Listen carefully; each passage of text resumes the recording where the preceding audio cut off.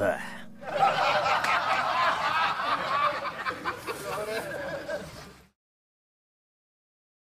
What's up? We're ready for another dose of 31 Days of Halloween. This is what's known as a Shudder original. It's called Who Invited Them? Written and directed by a guy named Duncan Birmingham. Starts off with a couple, Adam and Margot. They just moved into their brand new posh Hollywood Hills mansion. No, I mean, I don't know what kind of house it is. Fancy Hollywood house, basically. And they invite all their friends over, and we start to see some of the issues with this couple. They have a kid who's over on a sleepover, so it's just them with their adult friends having a nice housewarming party. Adam's a bit of a show-off. Margot is a former musician who had somewhat of a successful indie rock band when she was younger. The guests all pile out of the house, and one couple stays behind, and that is Sasha and Tom. And slowly, over the course of the night, they try to drive a wedge between Adam and Margot. The movie itself could almost be like a play. It's 4 people in a house.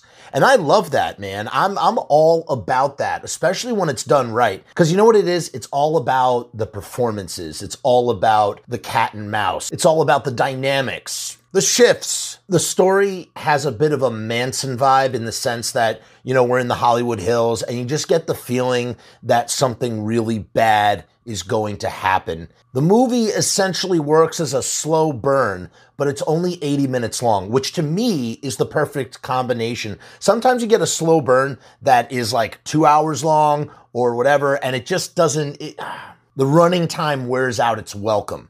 But when it's a nice, concise 80 minutes, it works so well. This movie is a testament to that. Eventually, we learn that the reason why Adam was able to afford this very posh, rich house was because there were some grisly murders that had happened some years back. And we get a little bit of the story, a couple of tiny little flashback moments. But what the writer-director utilizes so well is using language, the dialogue, to enhance the grisly nature of the murders that had gone on. We don't really see anything. We don't really see anything super graphic. A lot is left to the imagination. I think we should call it like the Jaws something. There's got to be like a term, like, you know, like less shark. The less shark you see, the scarier it is. It's like, that's what it is. It's the same philosophy. And it works really well in this story. They use words, they talk about how like the bodies were defiled, and it just, using a word like defiled, like you know exactly what that means, you know? So anyway, the couple tries to divide and conquer, the couple that stayed longer. And but the other thing is that Adam and Margot realize that neither one of them invited Sasha or Tom to their house. So that's like the first red flag. And slowly as the night goes on, and you can kind of tell that they have a history with the house. I myself got a feeling that they had a history with the house. That was kind of predictable. As to how they had a history with the house, I wasn't really sure. And then there's also this like B storyline with the kid, and he, you know, has a nightmare, and I don't know. I'll be honest, like, the movie didn't need any of that extra stuff. All it needed, and what it mostly was just these 4 people in the house. Spoilers for the ending. We find out that Sasha and Tom are actually siblings that lived in the house 17 years ago. Their parents were the ones that were murdered, and they were murdered because of Sasha and Tom.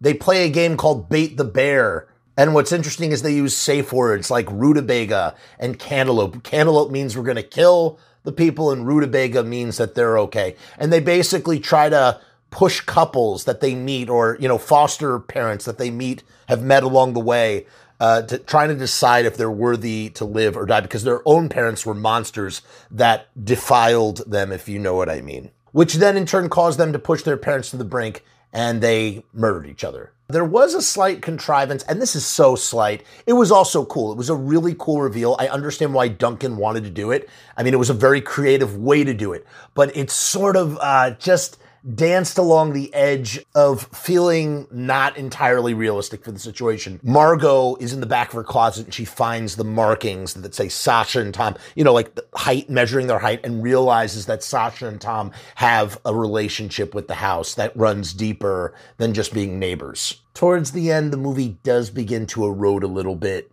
It felt like a train that was going full speed ahead and was slowly running out of places to put the track. And the movie almost winds up being anticlimactic for that reason, unfortunately. It was still a fun journey, though, and I thoroughly enjoyed watching it, and I suggest everybody check it out. One thing that I did really enjoy about the ending, there's this whole thing earlier in the movie where Adam is obsessing over his record collection and how, like, there's like a track on one of his very rare import vinyls that's skipping.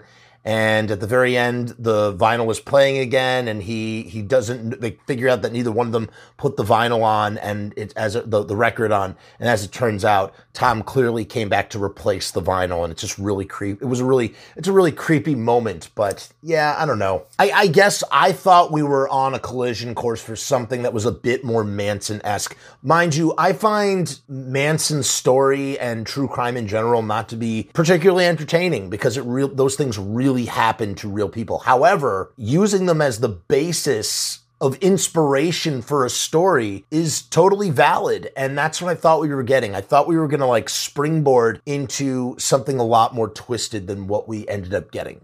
Definitely check this out, especially if you're a writer, especially if you are trying to tell a contained story with only a few actors. I really have to hand it to Duncan Birmingham for doing that. I thought he did a great job. Rutabaga.